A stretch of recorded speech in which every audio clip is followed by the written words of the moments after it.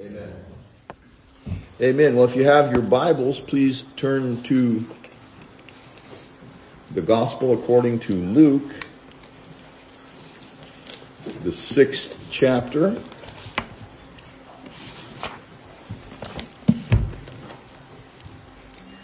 Luke chapter 6, and we're going to be looking really just one verse, and actually part of a verse. We went through the Beatitudes. Blessed are the poor in spirit. We went through them in Matthew. Luke just says, blessed are the poor, for yours is the kingdom of God. We went through those. But then we also see in Luke's gospel, Luke, from the Lord's Sermon on the Plain, this is called, as he began to spoke, excuse me. I was looking at a word there in my Bible. How y'all doing? Okay, sorry about that. As he began to speak, it was very similar to the Sermon on the Mount. This is actually a different section. So there's really some interesting things if you compare Matthew 5, 6, and 7 with what we have here in Luke chapter 6. One of the things when we compare, we see there are negative woes added to the blessings. And that's what we saw last week. It's where he says, blessed are you poor, for yours is the kingdom of God. He warns those who are rich. Woe to you who are rich, for you have received your consolation. And what we saw is that those who are rich in this world but try to live without God are fools. Because remember the man that was going to build new barns. Because he had so much, he was going to tear down barns and build more, and just, continue to accumulate wealth. God himself called the man a fool. Okay, and the Lord said, "Thou fool, this night your soul will be required of you." And then who's going to own those things that you've been grasping after? And so we see, as Jesus said, so are those who are not rich toward God. So there was a warning there. Come to verse 25 and we read, woe to you who are full, for you shall hunger. We're going to look at that. So before we do, let's pray. Gracious God and Heavenly Father, open your word to us now. Give us understanding in the scriptures. Guide us and direct us. Again, we ask, Lord, open our minds and hearts so that we would really attend to what your word says. As we look at this verse in light of other verses in scripture and compare spiritual things with spiritual things. Lord, we pray you to help us to draw the right conclusions, and that by your Spirit you would make the needed applications in our lives. And I pray that the words of my mouth and the meditations, the thoughts of all our hearts would be acceptable in your sight, Heavenly Father, through Jesus Christ, our Lord and Savior. In his name we pray. Amen. So we have this, really as we call this, Luke 6:25a. If you're writing down, you make a small a by it because there's more to the verse. There's two woes contained in this verse. They're related pretty close. Clearly, all these are related. But this is, woe to you who are full, for you shall hunger. And if we go look at the positive ones in verse 21, Jesus said to those who were presently hungry, he says, blessed are you who hunger now, for you shall be filled.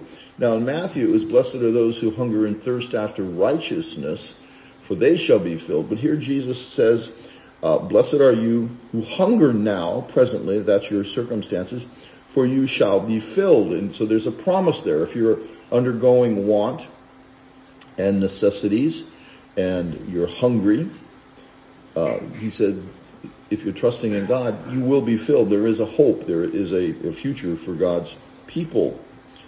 We also remember that Jesus told us, he told the devil when he rebuked him, as recorded in Luke chapter 4, verse 4, and also Matthew 4:4. That's an easy reference to remember because they're both chapters 4 and verse 4, when Jesus said, man shall not live by bread alone. Luke tells us that also, but Matthew adds a little more that what Jesus said is, man shall not live by bread alone, but by what? But by every word that proceeds from the mouth of God. So there's a spiritual food that we need. So Jesus here in this negative woe is saying, woe to you that are full, for ye shall hunger. Now pretty much every one of us here at some times, at least as far as physical food is concerned, we've been full. And is Jesus condemning that? I don't think so. But he is warning there is a type of fullness that brings God's displeasure.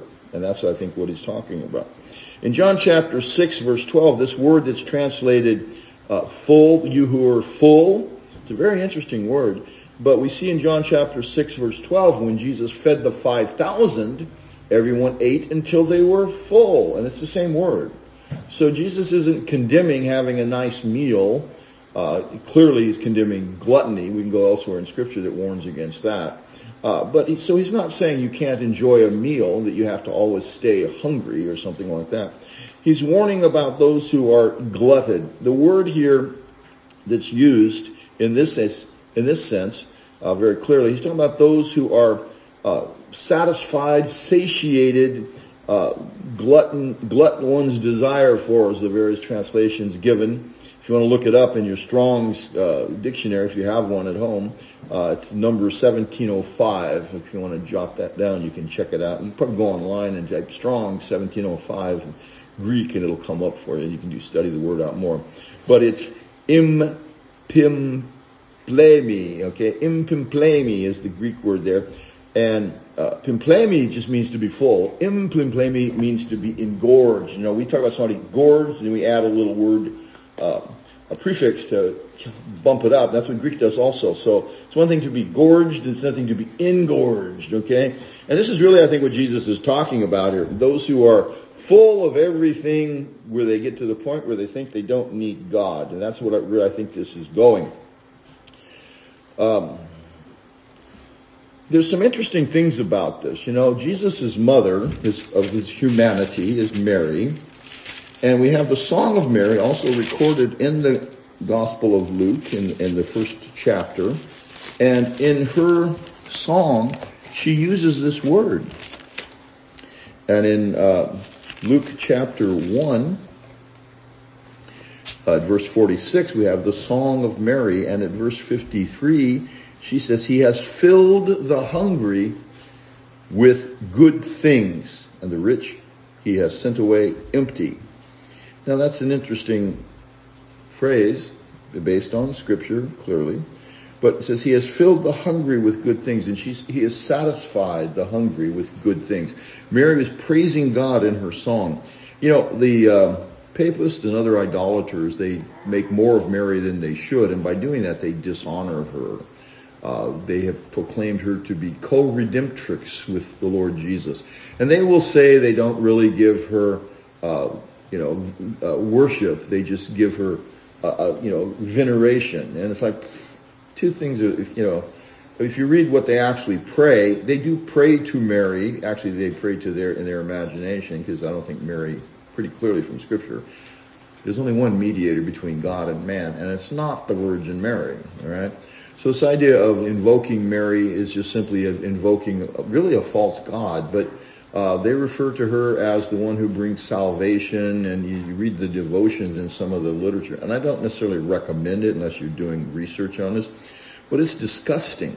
They make more of her, and by doing that, they dishonor this beautiful woman that God used and raised up and blessed to be the mother of the Messiah. But I think sometimes Protestants make too little of her. We don't want to talk about it because of all the abuses among the Romish type people, followers of medieval superstitions, and we ought to make something of her. This is Jesus' mother. We just read where Jesus said, "Woe unto you who are full, for you shall hunger." Look what his mother said. "He has filled the hungry with good things, and the rich he has sent away." Jesus in his humanity grew in wisdom and in stature, like we're told. And as he grew, he was taught. If you go to chapter 2 of Luke's Gospel at verse 52, note what it says there. "And Jesus increased in wisdom and stature, and in favor with God and men." Clearly talking about the humanity of our Lord there. Okay, no doubt about it, all right? Because clearly, as God, as to his divine nature, he didn't increase in wisdom. He is the epitome of all wisdom. All wisdom is found in him. But as a child, he learned.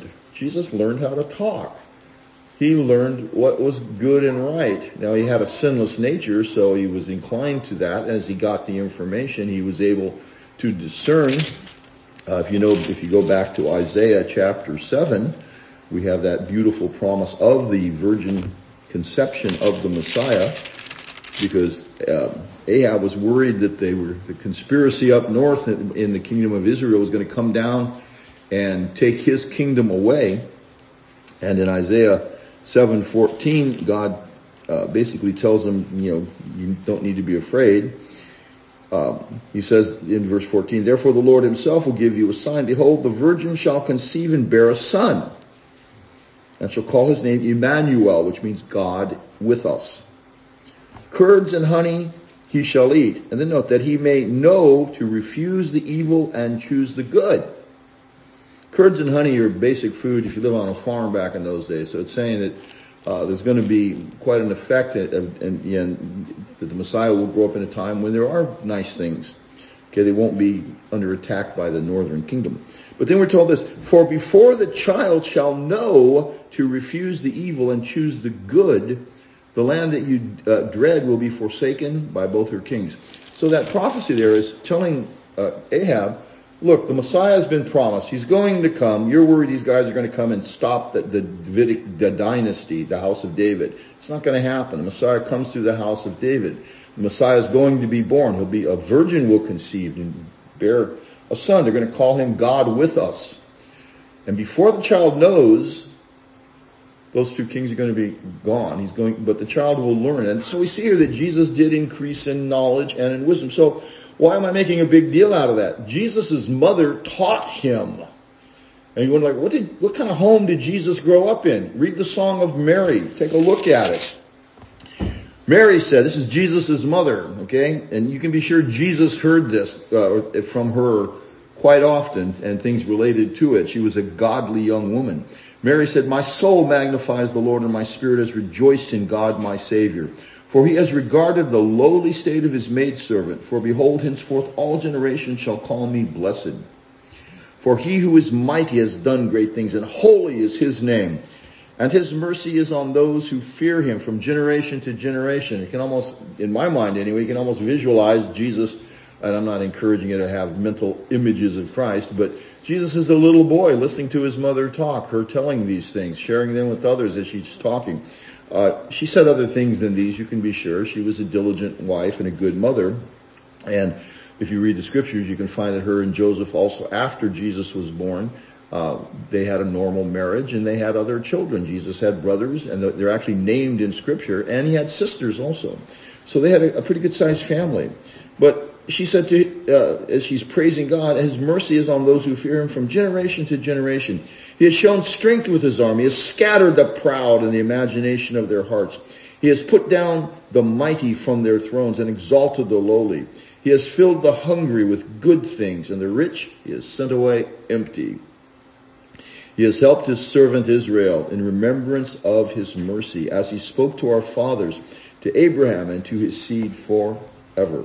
So Mary had said that God is the one who fills the hungry and sends the rich away empty. Jesus later, as an adult, taught and said, woe to you that are full, for ye shall hunger. And so, our Lord grew up hearing the scriptures from his mother, undoubtedly from Joseph also. And plus, he increased in his wisdom and knowledge as a man. So there's nothing wrong with that. So here we see this idea of being full. It can have a good meaning, okay, but it also can mean excess, and that, I believe, is what Christ is referring to. Well, how does this come about? The problem's not with the abundance in our lives, because God promised abundance for his people, okay, abundance of blessing. And this isn't the prosperity gospel. I'm not saying if you're a Christian you're going to be rich, okay, but he'll give you everything you need, okay. The Lord is my shepherd, I shall not want. I have everything I need. I may not have everything that I desire, but that's good, okay? In Deuteronomy 32:15, God, in talking about the blessings he was going to bestow on his people, said, but Jeshurun waxed fat. Jeshurun it means a beloved one. In the Septuagint, that's exactly how it's translated. The beloved one. Jeshurun waxed fat, that is from the blessings, and kicked. He said, you are waxen fat. You are grown thick. You are covered with fatness. Then he forsook God which made him, and lightly esteemed the rock of his salvation. He was satisfied to the point where he didn't think he needed God. And that's the warning. In Ezekiel 16, God said through Ezekiel, in reference to Sodom and Gomorrah, he said, "Behold, this was the iniquity of thy sister Sodom," speaking to Judah. "Pride, fullness of bread, and abundance of idleness was in her and in her daughters. Neither did she strengthen the hand of the poor and needy." And they were, by the way, that's not the only sin of Sodom. Some people say, "Oh, see, it wasn't their immorality." Yeah, it was. Read on. "And they were haughty and committed abomination before me. Therefore I took them away as I saw good." But you notice Sodom, they were on a well-watered green plain. Remember Lot, he chose to go down that way because when he was with Abraham and they had to divide their flocks because there was too many sheep and goats and camels, etc., for the land where they were. Lot looked out, they were up in the hills, he looked out and saw the valley of Sodom, Sodom and Gomorrah, and he saw it was a well-watered plain full of grass. If you've ever been in an airplane, you look down on the San Joaquin Valley and you see, the fields in the springtime. It's really nice. It looks pretty. Well, that's pretty much what Lot saw. So he said, told Abraham, "I'll go down there." But he didn't realize that wasn't a good place to be and ended up losing everything. But it looked really good. Well, what was the result of all that prosperity? Without God, it became unto their damnation. They were condemned because of their wickedness. In 1 Timothy 5:13, Paul warns about the younger widows in the church. The church has a responsibility to take care of people that are destitute. But he said, refuse the younger widows, he said, because if they take vows, they're going to end up throwing them off, and then they receive condemnation for that. But he said also, withal they learn to be idle. We heard that word up above in reference to Sodom. Wandering about from house to house, and not only idle, but tattlers also. And busybodies, speaking things which they ought not.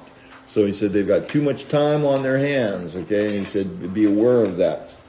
In Deuteronomy 32, chapter 32, verse 20, God again warns Israel. This is a often repeated warning in the Old Testament. He says, "For when I shall have brought them into the land which I swear unto their fathers, that floweth with milk and honey, and they shall have eaten and filled themselves and waxen fat, then will they turn unto other gods and serve them and provoke me and break my covenant." They're satisfied. They're glutted. They have everything that they need, and so they start thinking, well, who is the Lord? Why should we have to follow God's word? I mean, look, we've got everything we need without him. It's interesting because when God judged Judah, they often said, when we worship the Queen of Heaven, we had everything we need. And now, you're coming telling us to repent, and we're undergoing famine and starvation and war and pestilence and disease. So in their misguided brains, they concluded that we should go back and worship idols because we had everything we need then. And what they failed to really take into account was when they worshiped God, he prospered them. They had everything they needed, and then they fell into idolatry, and then they lost it because God chastens his people. And as the Bible says, if you're without chastisement, whereof all of God's true children receive that, then are you illegitimate and not real children, not sons. So God chastens his own if they fall into sin. Well, here God says this is what's going to happen. I'm going to prosper them, and then they're going to think they don't need me, and then they're going to turn to other gods, and they're going to break my covenant. In Psalm 17:10, David refers to the wicked. He says, they are enclosed in their own fat. With their mouth they speak proudly. It's not that they have enough. It's that their wicked hearts take the abundance that God has given to them, and they think it's because of something they did or they deserve, and they think it's permanent. And so they think we don't have to serve God. So they begin to speak proudly. Paul says in Romans chapter 2, verse 4, "Do not despise the riches of his goodness and forbearance and long-suffering, not knowing that the goodness of God leads you to repentance." So if you have an abundance, God gives that to you so that you can honor him. Psalm 73 it sets forth this in extreme clarity. As a matter of fact, it's the best commentary on this woe we have in Luke chapter 6. In Psalm 73, David says, "Truly God is good to Israel, to such as are pure in heart. But as for me, my feet had almost stumbled. My steps had nearly slipped, for I was envious of the boastful when I saw the prosperity of the wicked. For there are no pangs in their death, but their strength is firm. They are not in trouble as other men, nor are they plagued like other men. Therefore pride serves as their necklace. Violence covers them like a garment. Their eyes bulge with abundance. They have more than heart could wish.